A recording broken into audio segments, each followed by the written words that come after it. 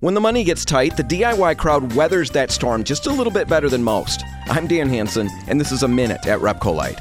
When an economy slows down and money becomes tight, many of us stop spending. We cut corners, we stay home, and we bide our time until things get a little better. But our homes don't stop needing maintenance. Appliances still break down, cars have issues, the shed door starts to rot, the toilet starts to run constantly, faucets leak, and on and on and on.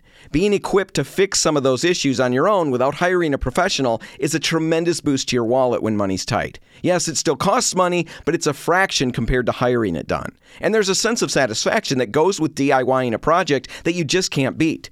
Now, a lot of us already do that because we already know all of that. But there are a number of us out there who don't try because we're afraid. We feel we just don't know enough, that we don't have the skills. Now, if that's you, sit tight. You've got the skills. They're just latent right now.